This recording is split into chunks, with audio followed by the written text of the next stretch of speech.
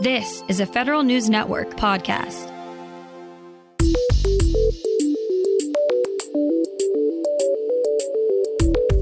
Coming up on today's Federal Newscast, Congress weighs in on the process of how agencies are moving to the cloud.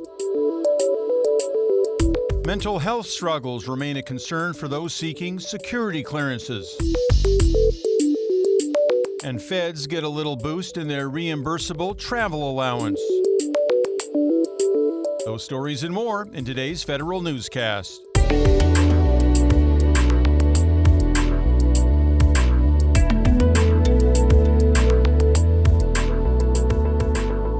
It's Thursday, August 17th, 2023. Welcome to today's episode of the Federal Newscast. I'm Peter Musurlian. Federal employees can now donate their unused annual leave to feds impacted by the fires in Hawaii. Federal News Network's Drew Friedman has more. The Office of Personnel Management has established an emergency leave transfer program for feds working in both Maui and Hawaii counties.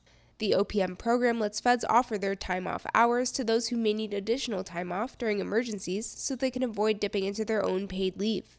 This is now the sixth emergency leave transfer program that OPM has established just this year. Drew Friedman, Federal News Network. Congress is weighing in on the process agencies follow as they move to the cloud. Federal News Network's Jason Miller tells us how. A new bill would require a review of agency progress in using multiple cloud instances and mandate new guidance from the Office of Management and Budget. Congresswoman Anna Eshoo and a bipartisan group of colleagues introduced the Multi-Cloud Innovation and Advancement Act of 2023. The lawmakers want to make it easier for agencies to implement multiple cloud computing instances to increase efficiency and interoperability within federal networks. As part of the legislation, the Government Accountability Office would study how prepared the federal workforce is to use these digital tools and what gaps exist in their technology knowledge. Jason Miller, Federal News Network. The Cybersecurity and Infrastructure Security Agency is about to give agencies a big boost when it comes to securing their data. Federal News Network's Justin Doubleday reports. CISA will soon finalize secure cloud baseline configurations for Microsoft 365.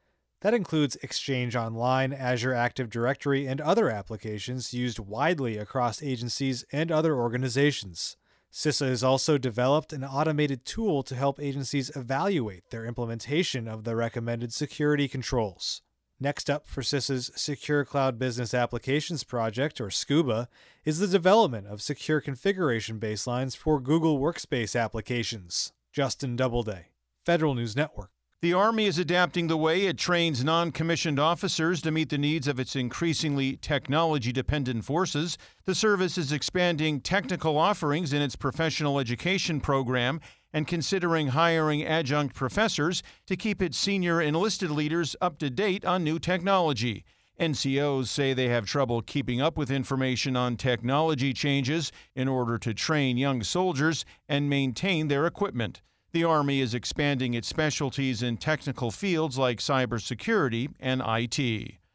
The Biden administration is telling agencies to plan for a 2% federal civilian agency pay raise in fiscal 2025.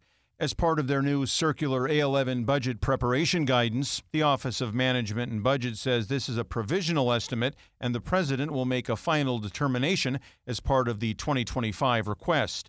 The annually updated A11 guidance also outlines new requirements for evidence-based policymaking, the continued transition to the Technology Business Management Framework, and the justification of office buildings, including the use of co-working space.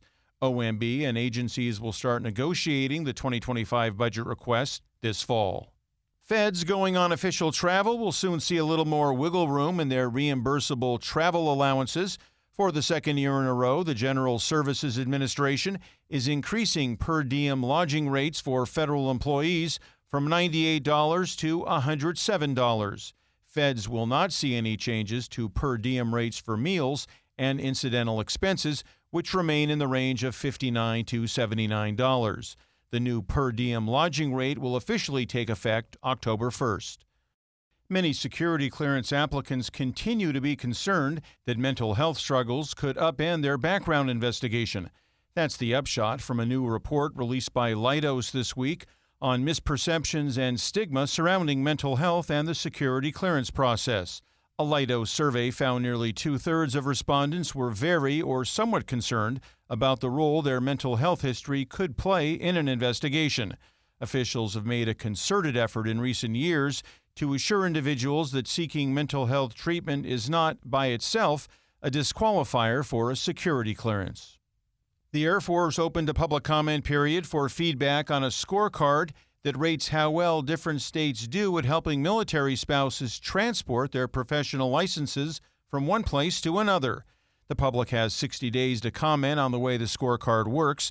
The scorecard rates how easy it is for military spouses to get a license issued, including the amount of time and paperwork the process takes. Public comment periods allow the services to get feedback on policy and regulation updates while improving and refining the Support of Military Families program. Find these stories and more at federalnewsnetwork.com. For the Federal Newscast of Thursday, August 17th, 2023, I'm Peter Musurlian.